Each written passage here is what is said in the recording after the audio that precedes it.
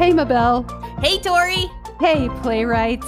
Welcome to Hey Playwright, a podcast about playwriting and life.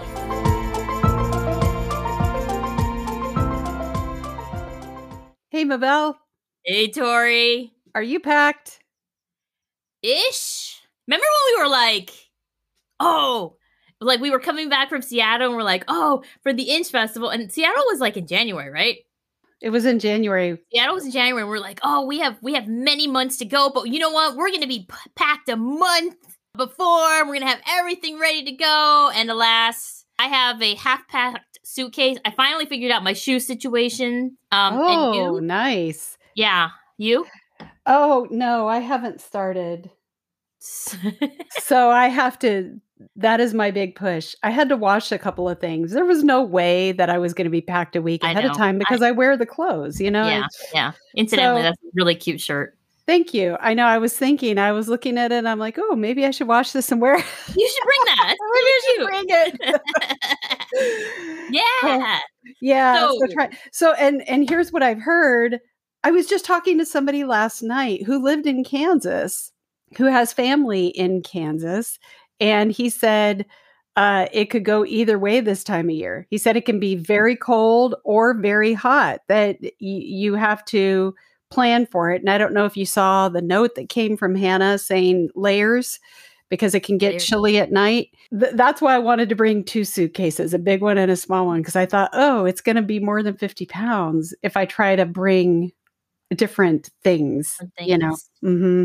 I scoped out that there is a Walmart in town, so I was like, that's my strategy. So if I need something, I'm going to. But they also have the thrift stores, right? Yes, they do. Yes, okay. Thrift stores. So I think we'll be okay. If we need something more, then I'm prepared to pay that extra suitcase on the way home if I need to, but I'm gonna roll the dice right now and think that I'll be okay. I have bought a suitcase at a thrift store before. Yeah, there you go. The extra things. Yeah. So we're getting ready to go to the William Inch Theater Festival in Independence, Kansas this week, which is very exciting. And what's most exciting about it is that Tori, you and I will be participating in what is referred to as the TYA track, right? Where we will be getting to hang out with Idris Goodwin. Super excited about that.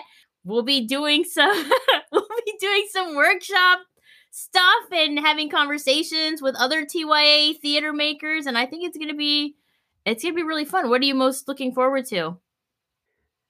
I don't know if there's one thing that I'm most looking forward to. No, that's not true. Here's what I'm most looking forward to is being in person and connecting in person with so many of these people that we've had conversations with online, getting and being in a theater space, watching new work, celebrating Lynn Nottage. That's why I paused, because I don't know if there's one thing. It's multiple things that I'm so thrilled to have the opportunity to do this. Absolutely. And I am thrilled to continue having conversations about TYA. That's what I really enjoy. Mm-hmm. So today's guest is what I would refer to as a stalwart of theater for young audiences. Do you think that's okay? Is it, would you say so? I think the scholarship, the activism, and the work as a playwright that this individual has been doing is profound, necessary, and so we are so excited that he has agreed to be on the show, and we're so excited to be sharing this episode with you as we are getting ready to talk more TYA in person with other theater makers and theater lovers at Inch. Our guest today is Jose Casas. He's a playwright, director, and assistant professor who heads the playwriting minor in the Department of Theater and Drama at the University of Michigan. So he is working on many books, as you will hear today, but The book that you can get right now is Palabras del Cielo, an exploration of Latino theater for young audiences. It is a collection of essays as well as plays, Latinx plays. This book is amazing. It is like almost 600 pages of text, but it is worth every penny, and it is available on Dramatic Publishing. If you're interested in diversity, inclusion, representation, and equity, aka Dyer, you'll learn more about that as we have this conversation. You should get your hands on this book. In the meantime, let's hear this fabulous conversation. Hey, Tori. Hey, Mabel. Hey, Jose. What's up? What's up? So excited. Legendary. I'm going to say legendary because I feel, you know why? Because this is what I'm considering to be a seminal text in TYA. And people can't see what this is, but it is a anthology called Palabras del Cielo, an exploration of Latina theater for young audiences, compiled by Jose Casas, our guest today, and edited with Cristina Marin. So we're going to talk about that. So let's just start with the beginnings. Tell us. We see that there is a little typewriter behind you, but you did mention that was the first typewriter that you owned, and you picked it up in high school, but theater was not a part of your world at that time. So tell us, what was your journey into theater? Cool. Like I said, my entire life, all I wanted to do was be a politician and a lawyer. And I had dreams of being the first Chicano governor of California. And that's all I wanted to do. And for me, the arts, especially with immigrant parents, wasn't an option for a career. And the arts to me was only whatever at the movies or on TV. And, so I get to college, and if you would have told me my first day of college, I'd graduate with the degree in drama, I'd probably say something ignorant like, hey, man, I ain't gay. I ain't doing that shit. And so I went to school at UC Santa Barbara, which is very white and rich and on the beach. And it just felt like when I got into the pre-law program, everyone wanted to be a corporate lawyer or an entertainment lawyer. And there was really very few discussions about justice and social activism. And I got disillusioned. And I was taking writing classes, English ones, not even drama, English classes for my electives that I had to take. And, and my teachers would say, you really write well. Even my friends were like, dude, you're really good. I'm like, whatever, I don't care. And took a few more classes, and people kept saying things. And I remember this very succinctly. And this is the 80s when AIDS was a different world. That when your friends had that first lesion, you knew what was coming. And I was taking a biology class called AIDS and Immunology. And our professor let us write a paper from whatever perspective we wanted to. And for some reason, I wrote a one-man show about this dude in his last year of life dealing with AIDS. And I'd never even seen a play, but for some reason, I just felt compelled to do that.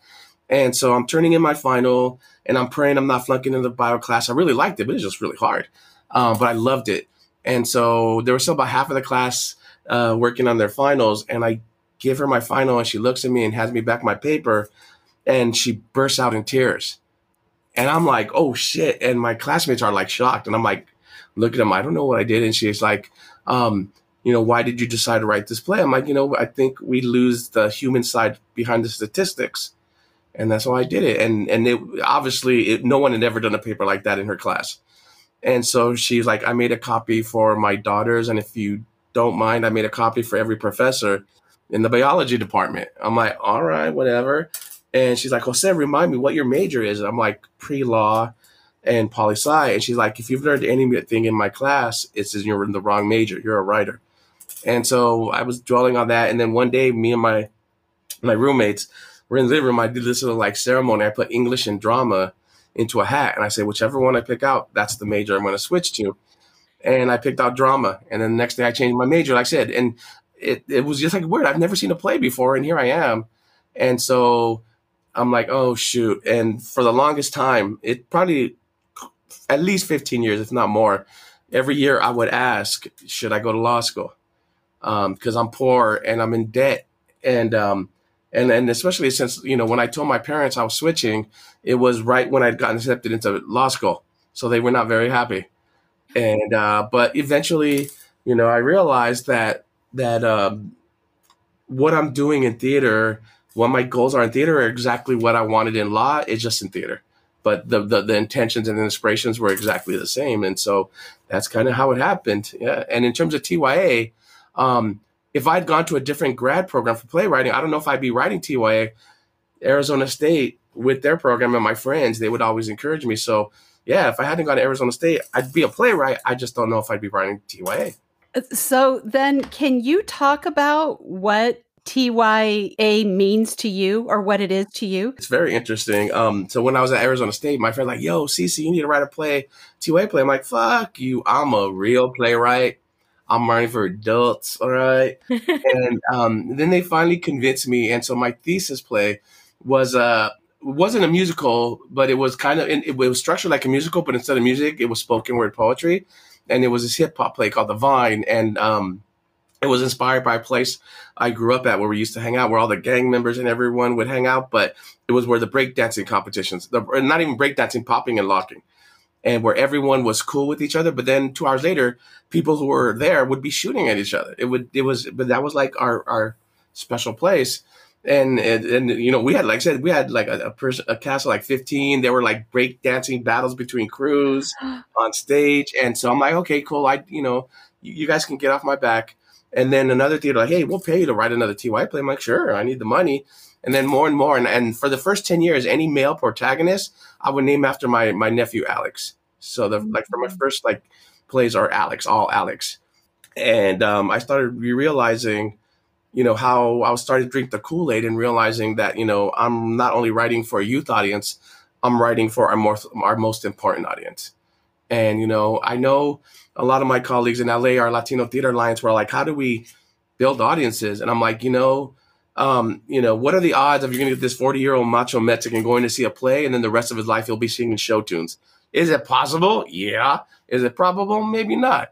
And so we have to be a little selfless. And if we really want to build audiences, we need to think about the future, not the present. And so we need to start with those youth, because if we could get them loving stories about themselves, then hopefully we can give them loving stories about anyone. And so that's my motivation in terms of not only writing, but just my activism, because like I said, our field sucks. Our field sucks when it comes to diversity. And, I don't know if you've heard of the We See You White America movement, and I was one of the original signees. The shift in leadership with people of color in adult theater is amazing these last 2 years. But yet in TYA, there's nothing. There's only 2 artistic directors of color in the entire country in TYA. There are no tenured or tenure track faculty of color in the 6-7 programs of TYA that they're out there. And so how can we advocate for youth when we look like Donald Trump's dream world? That doesn't match. And so with TYA even more lately, it's even less about my playwriting, even though, like I said, I'm still playwriting, but that activism, so like my book, and there's 3 more coming out in the next 4 years. And my editors for, like I said, I'm doing the 2nd volume of Palabras, which will hopefully finish in summer. I'm already in the beginning of an anthology and African-American TYA, and then a superhero one that's connected to a project. And as me and my co-editors say, we're not just padding our resumes with these books. This is service to our communities, both our communities of color, but our theatrical communities as well. Wow. So how do we take what you are putting into the books and put it into action? It's connected, like I said. And for example, when it's used in schools, do you have the faculty that can actually teach it? I have a friend at Austin. She runs the program. I still think she does. We'll see. And she's like, one of our teachers is teaching your book. And I'm like, that's great. Is that Professor Latina or Latino? No. Have you seen the book? And I'm glad that you're using it, but does that teacher know the difference between Chicano and Mexican, between Mexican and Dominicano, between Dominicano and Cubano, between Cubano and Boricuas? Because we're not homogenous, so not all of these are Mexican-American plays. Is that professor going to know those differences in order to teach it? If they're not, are you doing a disservice to those students? And the Latino students will tell you too, like, hey, that's not what it means. So, like I said, we need to diversify in every areas because they're all interconnected, and that's the struggle. It's great to write this book, but if we don't have the faculty who know how to implement what's in there, not only just the plays but the scholarship, it's you know it's still we're still not getting closer than where we need to, and I hate when people say change is slow, change takes time, and the next person who says it to me, I'm gonna punch him in the throat, figuratively. And just because it's easy for them to say it because the timeline of their change is a timeline from the perspective of the oppressor, not the oppressed. Right. And who are the ones that are saying change takes time?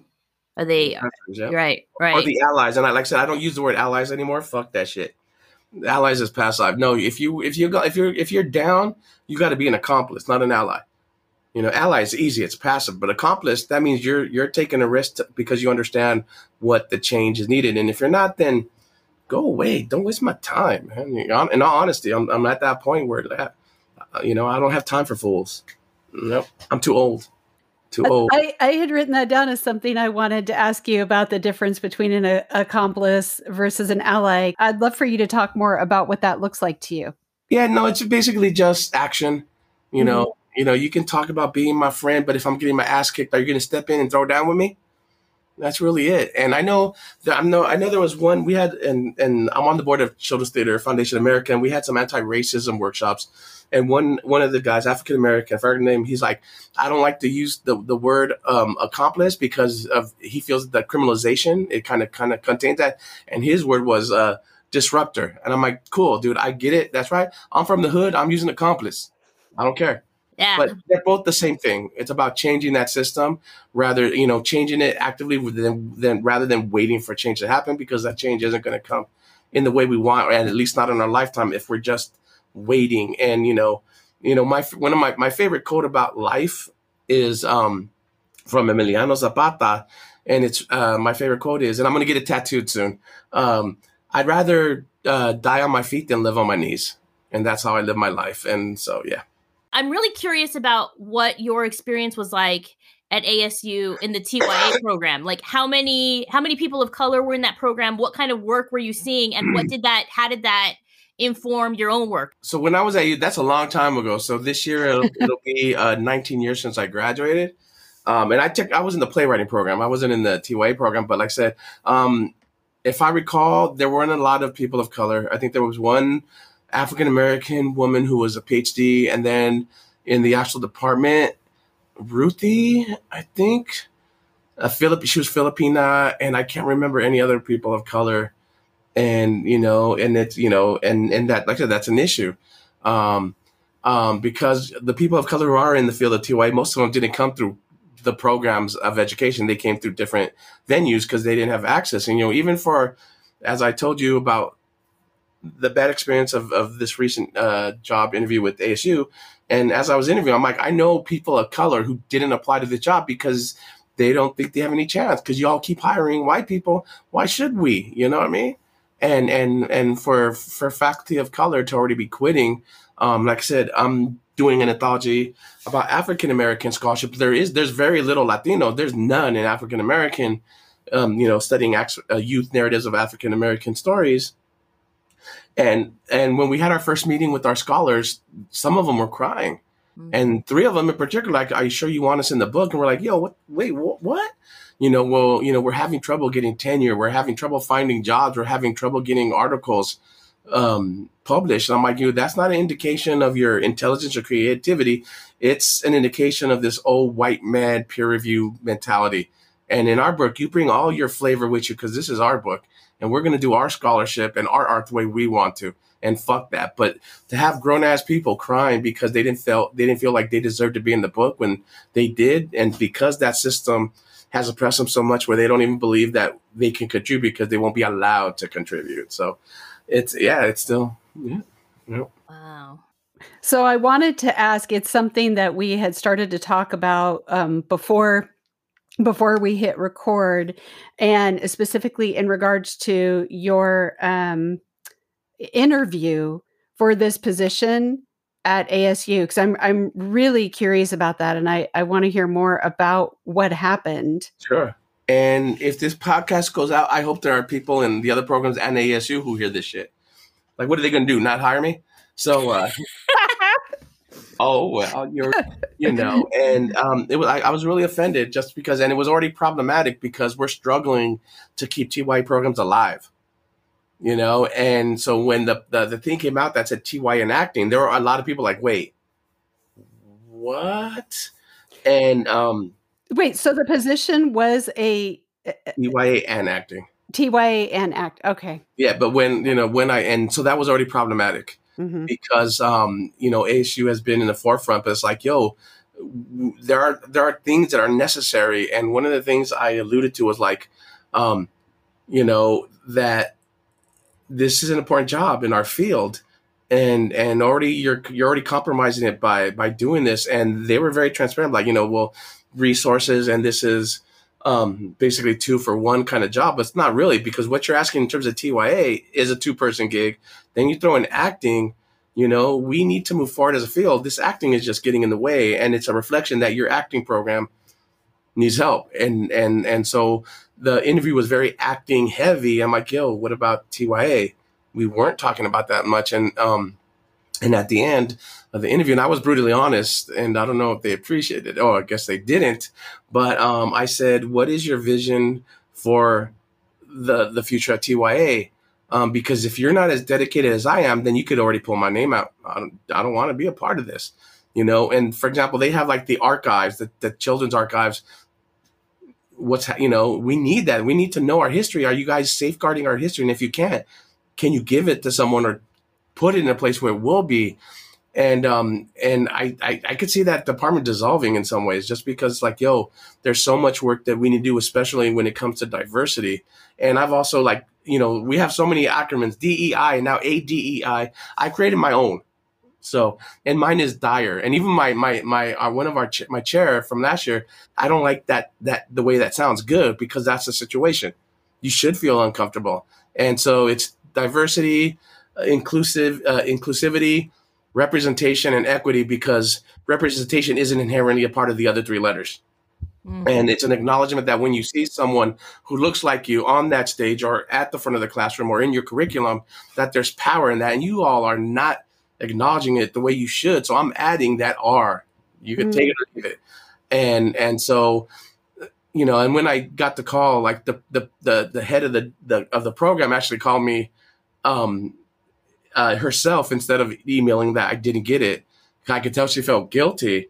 But in the end, and one of the reasons I wanted it is I want to be closer to home, because my parents are getting older. My sister's the one taking the brunt, and I wanted help. But I also, wanted to be in that space because there's a lack of not only brown bodies, but male bodies as well. And we still need more playwriting professors of color, but I felt that I needed to be in that space and to be, and not only enhance and fix what's happening at ASU in terms of making it a stronger program, but making that university a leader in the change that we need. And their answer reflected everything I needed to know. So it was sad on a personal level for me, but it was more sad on our field and that indication, and like I said, I'm actually creating and curating the biggest partnership of theaters that the field will see. And we're starting right now. And I'm like, oh shit, we could have had ASU as the hub of and they're not going to be really a part of it. And they could have been that home for this project that really would have curricularized so much in terms of the grad and undergrad, but also made a statement in our field. And they chose to, instead of like, hey, how can we have someone who has a vision and move this program forward? It went down to like, how many acting classes can you teach? How many classes can you teach? And that is a really sad way of looking. And I know their resources are scarce, but you know what? If they're not willing to fight, then that says something too. And when I was called, they said, if we had hired you, I don't know if we could have afforded you, because it would have been a $25,000 pay cut, which ain't going to happen. But I'm like, it's interesting how you find money for these white special artists to live there. But for anyone of color, we can't afford you. But for the Michael Rhodes and Liz Lermans, you can pay that money. I'm all right. Okay. And ASU has been notorious for salary inequity, especially when it comes to faculty of color. And not just in theater, throughout the campus. That's been an issue as well. So I ain't surprised, Do you hear that, ASU? I'm talking to you. Yep. Yeah, we still got to fight. We still have a long way. You know, and the sad thing is, I mean, these programs, I'm not saying they're not doing anything good either. You know, I don't want to say, oh, ASU, you're the devil. No, I ain't saying that. I mean, they are the Sun Devils. The Sun Devils. You know, and then I'm not saying they're not doing good work, but the number one need is to diversify the landscape. Yeah. And they're showing that they don't understand the complexity that is needing to address those things. Right. And, or that they're just flat out not willing to do it. And, you know, and there's a lot of people that feel who talk about it. And like I said, and as we talk about, you know, the idea of accomplice opposed to an ally. And, but yeah, and they're not the only one. Like I said, they're not the only ones. And I think there's a fear there too, you know, because these are white dominated organizations and they feel that being white is like, oh, well, who are we to say? I'm like, we need you in the conversation too. Yeah. You know, we all need to be a part of this conversation, and it's messy and it's hundreds of years of oppression. You got to deal with that. And universities, every university in this country, I believe, is steeped in institutional racism to one degree or another, including the one I work at. And so it's, you know, you have to be brave. You know, I mean, we need to, if we're not willing, we tell kids all the time in our stories, you know, be brave, fight. But if we're not willing to fight too, what's the point? That's such a good point. You know? I don't want my dad drinking a beer and he gets mad when I'm smoking a joint. Hey, yo, I say, you drink your beer, I'll smoke my joint. I didn't do it. It's legal in Michigan, so haha. But yeah, I had to say that. And so yeah, and it's, you know, and it's like I said, you know, it's I was sad not just for me, but just for our field, because I worry about that program dissolving and whatever faculty they do have just kind of being ingested into the theater program proper. But that program, I get nervous. I don't want it to die. And, you know, and I am fucking pissed. And even I say this in the book, in the intro, the reason I'm pissed is because I care. If I didn't care, I'm like, whatever, okay, I'll find another job or another job. It's not a big deal. But, you know, I did want to be in that job to make a difference. And like I said, I won't get the chance to. I know Guillermo says he's going to retire in a few years. So if that happens, I'll try again. But yeah, no, it's like I said, we need more people of color. And we talk about pipelines into, you know, and usually it's bodies of color in prison, especially male bodies. And I have too many friends in prison. My brother just got out of prison after 15 years, and he was shot and paralyzed by the cops. And so I'm like, why can't we talk about pipelines of people of color into our field? What do you think if there isn't change in the field of TYA, like what does the future hold for TYA as it's going? Because right now we're seeing The Very Hungry Caterpillar and Dragons Love Tacos and Rudolph the Red-Nosed Reindeer and all of these shows that are that are safe shows, right? They're very safe. I don't know. I mean, literally it depends on what day you catch me. Mm-hmm. One day it's like I have all hope in the world, and the other day I'm like, fuck this shit. I either win the lottery or marry a rich girl and fuck y'all. And at this point, either option is fine. So, but yeah, it's you just have to keep fighting, because like activists don't know any other way but to keep on fighting and fighting to the grave. And so I just try to do as much within my own power to kind of facilitate that change. And, but yeah, no, it's scary sometimes. And like with these plays that they keep doing, like I said, there's nothing wrong with them. I know I'm leaving on Tuesday because I'm directing a play in Arizona, The Balloonacy by Barry Kornhauser. And so I like those plays, and Child's Play is doing Schoolhouse Rock. I'm like, yo, I want a ticket. And one of my bucket list plays is You're a Good Man, Charlie Brown. And, have the soundtrack. I just have never seen it. And those things are all right, you know, but I tell people, think of it as like that food pyramid. TYA right now is just shelling out dessert and the sweets. Where's the protein? Where are the vegetables? That's the way we need to look at it. Nothing wrong with the Velveteen Rabbit. When that mama spider dies in Charlotte's Web, I'm like, no, mama, no. So those aren't bad, but that's not the entirety. And when we see what TYA is in Africa, in Asia, in Europe, where they actually relate to kids as human beings and not little bodies, that's the shift we also need to make on top of diversity, just how we deal with kids. And especially as you get older, because I think the kids that get screwed over the most in TYA are high school age kids because of subject matter. And, you know, and TYA over here is the gatekeepers. All it takes is one parent to complain, Right. about the play with the two male penguins taking care of the egg, Oh my gosh. to shoot shit down. And so it's about how do we, like I said, make that change there. And like I said, and I think, for each of us, we have to start individually. What are we doing? And then let's see how we're doing collectively. So at least I know I'm trying. And at least I could look at myself in the mirror with some like, okay, but we have to all buy in because it takes a village. And like I said, some days I'm more hopeful than others, and I wish I had a different answer. But right now, that's the most honest answer I could give. Speaking of plays that are not dessert but are nourishment for the soul, can we talk about La Ofrenda? Yeah, that was like my very first one. I hope you guys know who Jose Cruz Gonzalez is. Oh. Our season. Who was he? What season? We interviewed him. Season 3. Yeah. Yeah, and he's like one of my best friends in the world and my mentor. Literally every year on my birthday, and he wakes up really early. This is the only bad thing, but every year on my birthday, he'll call me and he'll play the guitar and sing me Las Mañanitas, and so like I said, I'd gone to the Bonderman as this playwriting word that now is Right Now. That I hate that name, but and so I was a semifinalist. I went, it's cool, and then the next one came up and like, Jose, you gotta write something. Fuck, dude, I don't want to write shit. I'm tired, dude. Come on, and he kept bugging me. I'm like, okay, I'll write something, but it was a week before the deadline. So the woman who ran the Bonderman, Dorothy Webb, this white woman in Indianapolis who started a program in IUPUI. If more people in our field were like her, we'd be much better. We'd be much farther ahead. And so I called her. I'm like, yo, Dorothy, this is going to be late. Do you mind? No, Cece, you can do it late. I'm like, oh, all right, cool. And so then, but I didn't know what play to write.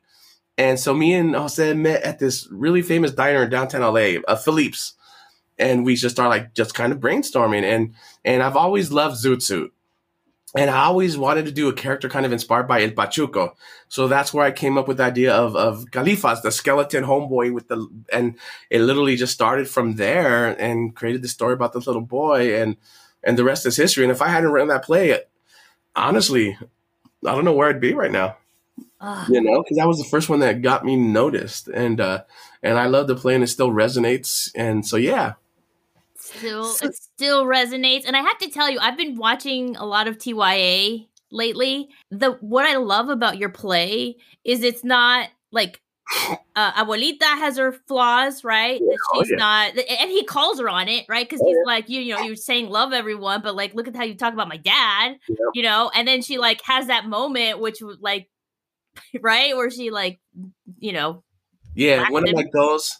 For the next few years is to actually adapt it into a screenplay. Oh God! And you know what I love about so like I said, I've been watching a lot of TYA, and they're like the message, and if you're gonna be a good friend, you should blah blah blah blah blah, and like bullying is blah blah blah blah. That is not present in your play, and yet we get so much out of it, and I love the final moment. I don't want to spoil it because y'all need to read this play or watch it. Yeah, go buy it. Yeah. Myself. And while you're at it, buy, because if you buy the book, you're gonna get a bunch of other plays. Yeah, I think that is the kind of TYA, because I think when people think of TYA, they think of like these very didactic, like, oh, eat your vegetables, and I guess there's a space for that. But man, that kind of TYA, the kind of TYA that has you bawling, and like you're like, I need a moment. Don't talk to me right now. I just need to like be. Like kids need that. Adults need. That's a family play, dude. That's not. That's not just for little kids. That's for like everybody. And there's great writers for the African American anthology. We have one play for the little kids about racism, and the name of the play, and it's unpublished, is When Good Broccoli Goes Bad. So it's a play about race, but with vegetables and fruits, dealing with racism, even though we don't use the word racism. So, there are so much talented writers. That's like with my books. I've never, I'm not trying to compete with other writers. I'm trying to uplift other writers. So with the first book, it was scholarship and plays. The second volume, like I said, we're hoping to finish it by the end of the summer, is focused on playwrights, especially unpublished new playwrights, because it's addressing the fact that if these plays don't get produced, they don't get published, and then people don't have access to them. Right. And then with the African American anthology, we're mimicking the first book. just because there is no scholarship in African American TYA. And so, this just came out of nowhere, and it's just happening. It's overcoming. And then, like I said, this superhero project that's going to be the biggest collaboration in the field's history. I hope it happens. We'll see. But, I don't know if you've heard about Reimagine that's happened this past year in TYA. Mabel was one of the grant recipients. Fuck yeah. And so, one of the things I loved about it, but even though they didn't accept my play, bastards, Idris, did you hear that? I love you anyway. Sorry.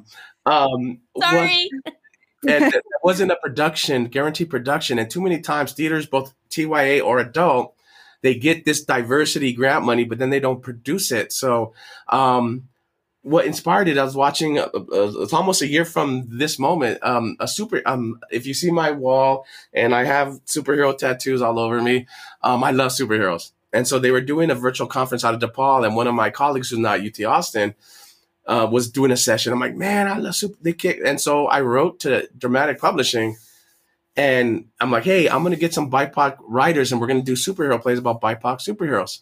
When we're done, would you look at it, maybe consider publishing it? And within 45 minutes, we will publish it, not knowing the playwrights or anything. And so the goal was to get 8 playwrights, just like in Reimagine. And then I'm like, that's not enough. And I remember the minute I decided this, I looked in the mirror and I started cussing at myself, saying, do you not have enough shit on your plate right now? And so the goal was to convince theaters to commission, develop, and produce these plays, and that the money is on them. But once we establish who and what, that it would be my goal to try to get money to subsidize as much as I could for them. And because, some of the theaters don't have, because the first theater that jumped on was the Kennedy Center. And not most of the theaters don't have Kennedy Center money. So I wanted to hey, I want to try to get as much. So, and basically everything but the production, if I could find enough money to subsidize everything. And so the goal was 8. And this week I'm actually sending out, we're going to try to pair up the playwrights now.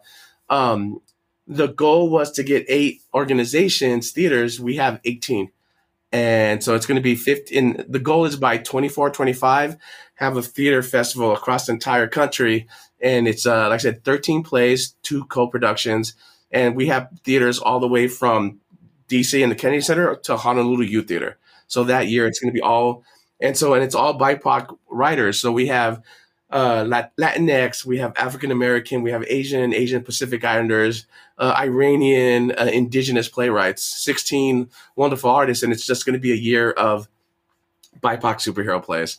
And we're partnering up with TYUSA. So their conference 2014, we're going to get all the playwrights, and we're going to do read all extras from all the plays. And I'm kind of even more excited, because then if there's a teacher in Atlanta, like, yo, I know a school superintendent in Seattle, they need to see this, or in San Antonio or Milwaukee or Honolulu, they could spread the word. Plus the other theaters can see what the other theaters in the thing are doing. And then in 2015 in Arizona, hopefully it looks like 2 of the plays are in Phoenix. They'll be produced during the conference. And one of the things I want is dialogue. And so these are 2 very different theaters. One is mainstream, the other isn't. And for people to come and say, yo, let's look at these differences and what is the future? Which model will serve us better? So creating these dialogues, and also, forcing the questions to these theaters. Are you using directors of color, dramaturgs of color? How are you communicating or incorporating this with schools? Or it has to be more than just producing plays. And so once that's over, they're guaranteed they're going to be published an anthology. And I'm talking with my publisher, because I also want to challenge the publishing company, because none of the playwrights are making money off of the anthology. And we've all said, hey, this is what we need. And there is value in a play that really hasn't been produced getting out there. I think there is some value. So it's not like they're ripping us off, but I want to challenge my publisher to produce each of them individually, so then playwrights can, I think that's also a huge statement. So we'll see if this festival doesn't kill me, and it doesn't implode. But right now, the next 3 years, that's the goal, is to make this happen. We'll see what happens. Yeah. Wow. That is amazing. Wait, that's in 24, 25? That's is that what you said? Producing plays, yeah. So hopefully by the end of this summer, we'll have aligned the playwrights with the theater, and then late fall, early winter, do a public official announcement that this is happening. So send out, positive vibes, like the Positive vibes. candles, Yeah. like those Virgen candles, man. We need to see that. Well, one thing Mabel and I like to do is we like to travel to see theater. So we will. Oh yeah, no. My goal is travel. to see every one. When it was 8 theaters, I'm like, yeah. When it's 18, it's like, oh shit, we'll see. That's but I will go to the Honolulu Youth one. That one I will go to. I don't know. It'd be really tough on I you. know, you know. Weather. And so, so like I said, and I think, it also addresses new play, like we're talking new work. Yes. Because, a lot of people aren't going to know some of the playwrights or all of the playwrights, but they knew what Superhero does. And, I'm doing a development thing with Florida Studio Theater, and they asked me to write a play about something in public domain. And it's like, Little Red Riding Hood, Cinderella, and they let me choose. But they were throwing out these titles. I'm like, yo, man, I ain't feeling this shit. And then I'm like, well, what about Frankenstein? Like, yeah, we'll do Frankenstein. And the first draft was a piece of shit.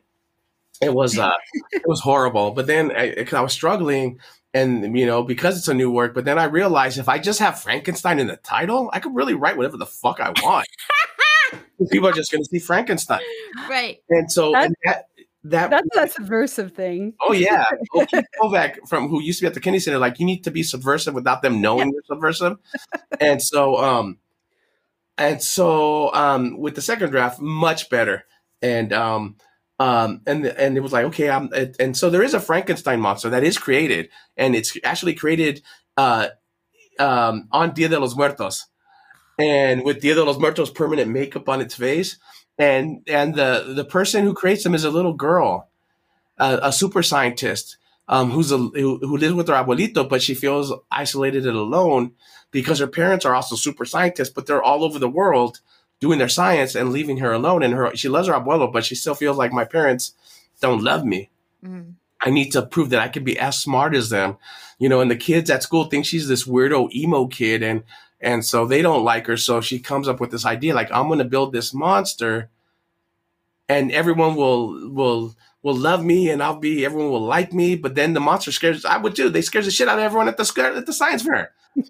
And then eventually at the end, and it's not really even a long point, it's just a moment where the monster, because she feels it's really a play about a little girl who feels like a monster.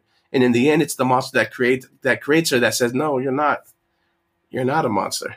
And so that's really the story. It's not about the monster, and it's about that little girl who wants to feel acknowledged in this world. But like I said, I had to be tricky and just fucking put that Frankenstein.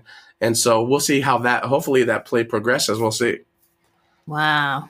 That sounds really cool. Yeah. It sounds fun. Oh yeah, no, I want to play the monster, man. I want to play the monster.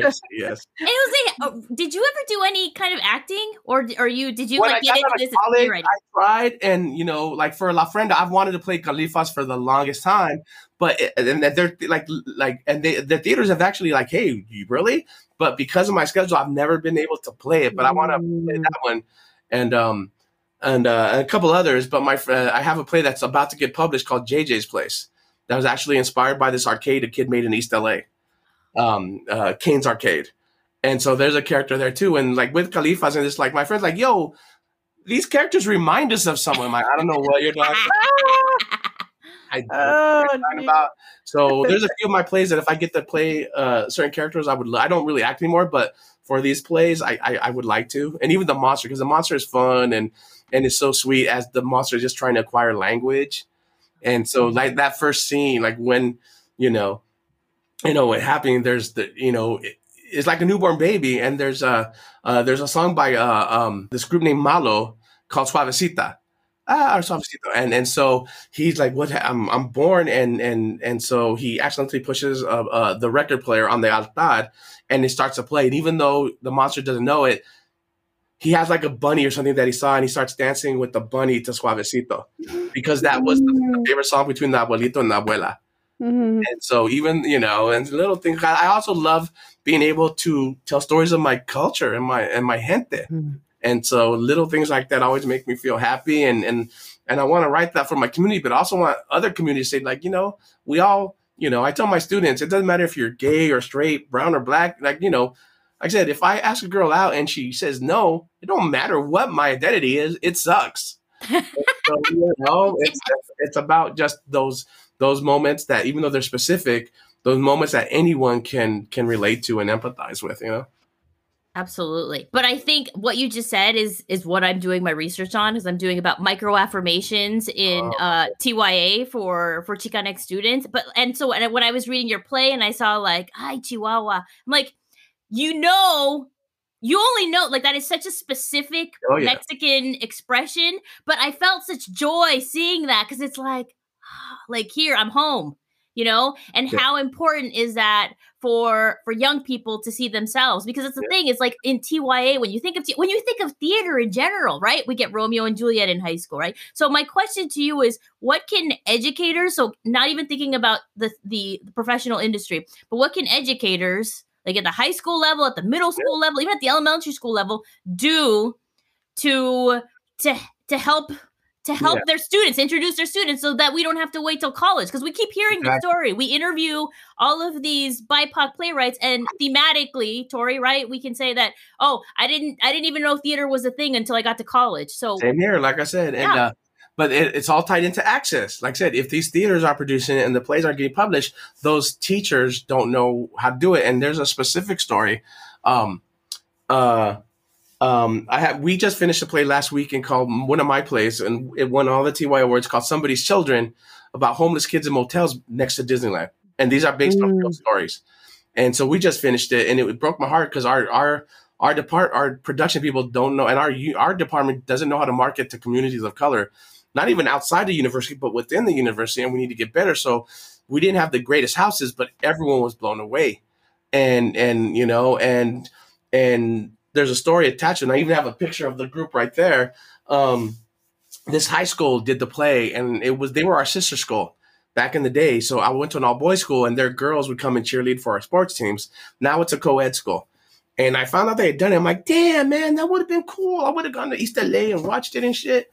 And I emailed the teacher who directed it, and I hope it went well. You guys were our sister school. She's like, showed the email to her the cast, and they're like, you need to come and see the cast. They want to talk to you.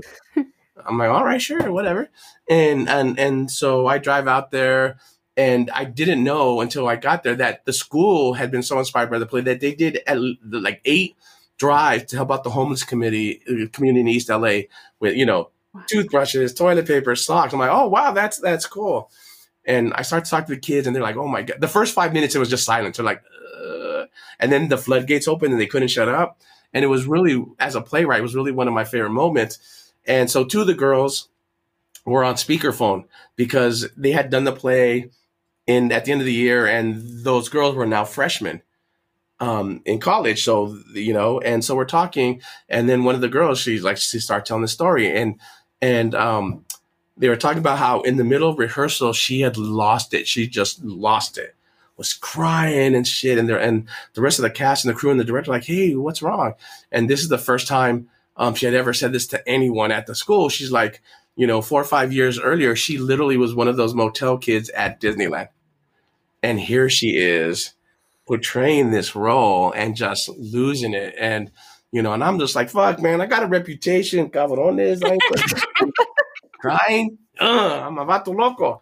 And it just, that's why we write. And that young girl will be graduating college this year. A hopeless, motel girl who did this play is now going to be graduating college. And so, but like that teacher said, I don't know how to find scripts. I don't know where they're at. And so it's hard for me to do that. And I think theater, like I've done an adaptation of Antigone, a Latina one, a hip hop one called Antonia, and we did a site specific in Phoenix. And I'm like, I don't think Shakespeare and the Greeks should be your first experience in theater. But if it's going to be, I created Antonia to kind of be that bridge. And so people don't realize that like almost half of it is actually from the text, but I infuse it with hip hop, and people don't notice. And so, it's how do we do it? But like I said, it's publishers, theaters, I don't think they understand that they're not just producing their shows. They are creating a catalog, but the catalog is really limited, and they need to, if they don't do their job, these teachers in these schools aren't going to have access to the plays they could that would entertain and engage and inspire these kids. They're, there's only so much can they do if they don't have the access and the resources to find out the information and to find out where these plays are, Yeah. So where did we find somebody's kids? I want to read it. Oh, it's on Dramatic Publishing. It's okay. All right. And it's somebody's children. Yeah. And like I said, and this cast, seeing the kids grow, and getting emails from other actors of color here saying, this has been the most, I haven't seen myself like this on our stages, and like I said, and to see the young actors growing and working with such a the director was an alum from Mexico City, and we're actually taking the play in September to a festival in Mexico City. So the entire cast were all going to Mexico City, and those experiences too for college kids. I did a documentary piece about the water crisis in Flint, Michigan, and which was hard because it's 100% verbatim from the people suffering and dealing with it. And we were going to take it to South Africa to a festival, and then COVID hit. But also these, like I said, these kind of experiences for our kids and stuff. So yeah, it's. And the thing that I hate about somebody's children is this is the first time I've seen it produced, and it was written 13, 14 years ago. And this is the first time I've ever seen it produced. And it can win all these awards, but no one is producing it, even though everyone who's ever seen it has just been blown away, and even one of the girls from that cast, the high school one I just told you about, I applied a few years ago for Jose Cruz's job. I was the best one for the job, and it was going to bring me home. And I didn't get it. And then later I found out it's because the chair didn't like me. It had nothing to do with my resume. And one of the girls who was on a crew for that at Cal State, when I was applying, doing my job talk, she stands up like, hey, do you remember me? You did the play. We did your play. I'm like, oh, shit. Your picture's in my office and you're literally right behind me. It's right here. Like, yeah. And she says, I just want to thank you because you're the reason I'm at Cal State LA. You're the reason I'm doing theater. And I still didn't get the job. I'm like, you motherfuckers, but and I tell my students, whether you're an actor or writer, there are going to be times where people come up to you and say, man, your work has changed my life. But there's going to be many more who feel the same way, but they're never going to come up to you. Yeah. So always know that the work you're doing as an artist, you're inspiring and changing lives, even if they don't directly come to you. Just know that that's happening because you need it. You need those moments when, you're trying to buy a hot dog and you don't have no money in your pockets. You need those moments in order to make those empty pockets worth it, Yeah. So true. And I'm sorry, I called it somebody's kids, but it's somebody's children. Yeah, it's all right. It's all good. Potato. It's all good. No, it matters. It matters. And I was curious. So that play, is it written for high school students to perform? Mm-hmm. And that was nice too, seeing our students portray characters that are their own age and not playing another 60, 70, 80 years. Because most of the characters they play here are 20 to 40 years older than who they are. Mm-hmm. And for them to see, and I'm proud of, and I didn't suggest this play. Our last chair did. I'm like, hell, yeah, I'm biased, go for it. But it was nice to see them doing that. And I feel fortunate that I'm teaching in a department that is, we'll do a TYA play. It's yours, but we'll support it. And so that's also been really great as a faculty member here and they've supported me my entire time here. And so for them to say, we'll do a TYA play, even if it doesn't make big house, I appreciate that too, so our students can see it. And like I said, and for me to see it for the first time fully produced was amazing. It was fantastic. Yeah. And when was that? How long ago was that? It just ended this last weekend. And we don't have a grad program, and the student designers, the lighting designer, the set designer, it's as good as any professional set I've ever seen. Mm-hmm. This is an undergrad, and he did an amazing job with the set. It was just gorgeous. Like I said, that's been great. And like I said, I have all these projects, and hopefully, like I said, with the Frankenstein, with the JJ's Place that's going to be published, and the books. Like I said, it's less about writing plays, or at least with the books, it's not about writing books. It's about creating resources for the field. Yeah, absolutely. That's a better way of saying it. Yeah.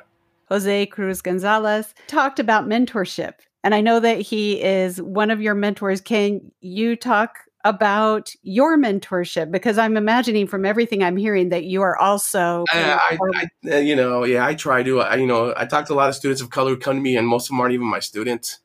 I get kids from who are like undocumented who come to me like, hey, can I talk to you? I'm like, yeah, you're not my student, but you're my student. And so I always make myself available to all my students. I tell them when they graduate, you're stuck with me for the rest of your life. So whenever you need anything, just like Jose is. And Jose, like I said, if it wasn't for him, I wouldn't be here because I had switched majors and I'm like, what the fuck did I just do? I made my dad cry. My parents are happy. My whole neighborhood was in shock. And I'm going to go back to poli-sci. And this is 1991. And so it was right before my last year. And I didn't know anyone. So I wrote to a bunch of Latino artists in LA, like, hey, I'm not asking, I just want consejos. I don't know what I'm doing. Did I do something stupid? And I typed out, and back in the day, like 50 letters, and only 3 people responded. One was Jose Salcedo, who used to work for the Mark Taper Forum. Beautiful. So he was amazing. And he died of AIDS not that long after we spoke. This performance artist / muralist named Gronk, who was weird as fuck, but awesome. And then Jose Cruz. And we talked. And then that summer, he invited me to be an intern at that time was the Hispanic Playwrights Project at South Coast Rep. Right. Mm-hmm. And then he was a teacher of mine for my first graduate program. And he's just been there, and and I've always followed his lead, and he always pays for fucking every meal. I shit you not. I'm like, dude, let me pay. And he always like, when I'm like, dude, let me pay. You're unemployed. Okay, even at Michigan, dude, let me pay. You got student loans. I'm like, dude, and every once in a while he'll let me pay. Usually it's because it's his birthday. And so like I'll take him to a meal or a Dodger game. And now that he's moved to Central Coast, now I know I won't be able to get him to another Dodger game. So at least let me pay for a meal. And he's like, man, when you're talking with the student, if you're at that coffee house or a pizza place, you don't let them pay for that coffee. You don't let them pay for that pizza slice. If you do that, then that's how you pay me back, by not letting them pay for that coffee or that slice of pizza. And so I've just taken that to heart, Yeah. Oh gosh. I think he is the kindest human being. Yep. We have ever met. Sometimes I get mad at him too. I'm like, dude, you're too nice. People take advantage. Come on, dude. But he's just, that's Jose. I mean, he's the equivalent of just human sweetness. Yes. And he is. You know what? I mean, he's like that with everyone. Whether it's his students or other artists in the community, Jose is, he's just a giver. That's who he is. He can't help not being that person, man. And I think that's why so many people, I remember in grad school, I'd mention, my friend Jose. Wait, who? Jose Cruz? Man, I thought it was like Elvis. I thought the girls in my class were going to throw panties out. I'm like, I'm a nice playwright. You could throw your panties at me. I mentioned Jose Cruz, and this is like Elvis and like Marry Me. I'm like, man, that ain't right. That ain't right. Come on. But yeah, no, he's just, he's, like I said, he's gonna be remembered less for being a playwright and more for just being a good human being when all is done. Yeah. So, do you have a writing exercise that you could throw out to the people?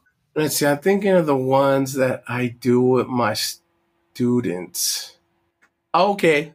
Think of I tell this one, and I love doing this in playwriting, where they have to do because in intro they don't do more than 10-minute plays in that class. And so each week we play a character or something. So one of the things I do, it's the first 2 weeks where they start writing. So 1 week they have to think of the word they love the most and write a play with that word in mind. And then the next week, the word they hate the most and write a play about that.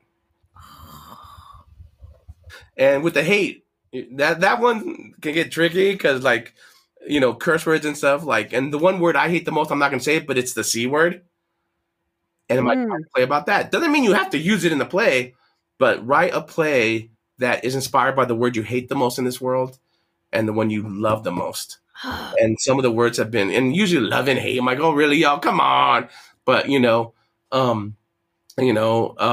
band, like I said, some of the words that they use have been just heartbreaking and also wow, it's amazing. So I would say write 2 really short little plays, but one inspired by your favorite word and one by your least favorite word. Yeah. Love it. That's fantastic. That's such a cool thing. Tori, that's totally Up your out. Tori is the queen of the 10-minute form, of the short form. I love 10 minutes. It's my jam. I mean, love you could say so much. And actually, one of our students, an acting senior, African-American girl, last year I taught TY playwriting. So I have everyone from the field, and Susan and all these people, say a bunch of people, talk to them. And so then we, that class, we also work with the puppetry class. So all their plays had to be puppet plays. Mm-hmm. And she wrote a beautiful one that was just really insightful. And so for our African-American anthology, we've asked her we're going to publish her play in that, but we also want you to write a short essay about what it means to be young and Black and even thinking about a career in TYA. You don't even have to, you may not never write other TYA. What are your thoughts as a young Black woman in storytelling in that field? And just throw it. And so we're including that with her play in the anthology with all these established, because in the book we got Gloria Bond Clooney, Idris, me. And one of the things we found that, for finding plays that was really difficult, even more than Latino books we've been doing, is that the big theaters only want to do plays on 3 subjects, it seems: slavery, civil rights, and hip hop. And not that those aren't important subjects. We have one of each in the book, but there are so many different subjects. So 2 writers are specific. So we have one writer who's doing a play. We're asking him to write it for the anthology about environmental racism. And it's about, poor people, Black, white, and everything, living in a West Virginia kind of town, and where the people are being poisoned. And it revolves around a basketball team where one of the girls on the basketball team dies on the court within the first 10 minutes of the play. You're like, dude. And it's about how the community is fighting, how the team is they're a championship team. And at the end, right when they start the championship team of the game, they boycott at the game. No, our friend has died. I'm writing one for the anthology that deals with both mental health and Afro-Latinidad. But then some of the other plays that we've gotten that are unpublished, oh my God. Like I said, When Good Broccoli Goes Bad, a play about racism, and it's a musical to boot. Oh, wow. About racism and broccoli that's gone bad, that bastard. And then, and we have another one, How to Eat an Oreo, and it's a 2-person play about these 2 teenagers who don't fit what African-American youth look like. So one is lesbian, and the other one is a male who overweight with body issues. And these are that split between those 2 identities. We need to do that. And so, yeah, it's also not only about telling stories of color, but as diverse a stories of color, because we're not all homogenous. We have different stories. There are rich Black folk, there are poor Black folk, there are middle, same with Latinos and Asian stuff. There's a whole breadth. So, yeah, I went on a tangent. I'm sorry, but yeah, those are so important. So important.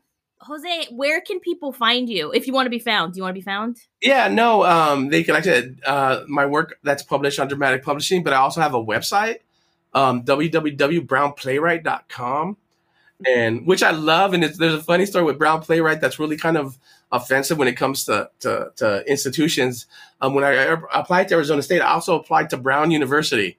And so I get an email thank you for, applying, but we really want to encourage you not to promote you being here until you get here. I'm like, fuck you. I'm a Brown playwright. But literally they thought I was yeah. And I'm like, you bastards. And so on my website, you have all my work, but also on my website, you can see the production of Flint that we did about the water crisis. It's on my website, the entire 2-hour. Oh, cool. And so, which was also another great experience, even for our kids, because it's a community an hour away from here that still is struggling. And we did a live stream because they didn't have access and they were going to come to Michigan to see it. And we actually took it there in the community center, and the kids almost quit. Not because we don't want to go to Flint. It's just they do a Shakespeare play and then they go with their friends and have beer and pizza because it's college and that's what you should do, but they're like, I don't want to go and eat beer and pizza because I've just portrayed someone who might even be in the audience. And how can I eat beer and pizza when they don't have water? They don't have a home. They're struggling. And so it was really hard, but they did it. I think it was a really great experience for those kids. So it's also not only the work we do, but how we ingrain kids to not only think about art as art, but art as activism, So, yeah. Yes. Yes to all of that. Talking, I'm sorry. It's only somebody's hour and I keep like not shutting up, so I apologize. Oh, it's so good. It's all so good. All right. Yes, thank you so much for spending this time with us. Your passion for lifting up others and activism, all of it, it comes through in what you talk and how you are delivering the information to us. Like it was just an incredible conversation, and we're so grateful that you took time out on Easter Sunday. Why not? Oh, I'm a recovering Catholic, so I don't really celebrate Easter. Yeah, it's all good. Well. I mean, we're here, so that's what that says about us too. I appreciate it. Thank you so much. Thank you. You know, I'm speechless, really, in a way, because it was such an incredible conversation, and there were so many moments where I felt like I just needed to pause to digest what Jose said, and just so much value, and I do hope that other TYA educators, playwrights, producers, everyone really listens to that so that they can truly start to understand what needs to be done. Yeah, and it's hard conversations that need to happen. And it's not pretty, but I think that's the thing that we need to get over is that if we're going to make change, I think it was Michelle Obama said disagreement is necessary to make change happen, right? So it's okay if we're going to disagree, but we have to have these uncomfortable moments to move forward. But also I really appreciated how Jose candidly shared his experiences, even recent ones, with going through job interviews and what's happening in the field of TYA that could be to the detriment of the field. Not just the detriment of the field, but the detriment of the audiences, because who are the audiences? Young people. So it's the detriment of the young people, really. Because who, at the end of the day, is missing out when you're not having representation, both at the makers level, at the the playwrights, the performers, and even the audiences, right? There's no diversity in audiences oftentimes. I mean, we've talked about this, but man, I have to tell you, Tori, there is so much there that I just want to spend more time with this conversation. So, he said he's coming to San Diego. I mean, we're gonna keep following up with that. Just like, let's go hang out. just we are stalkers. We are stalkers. So yeah. I'm super excited to continue the conversations about TYA happening this week. I know that you have to finish or start packing. Start.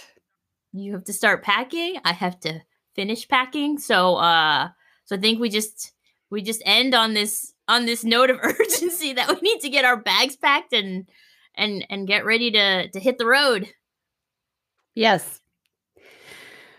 And with that, bye, Playwright. Bye, Playwright.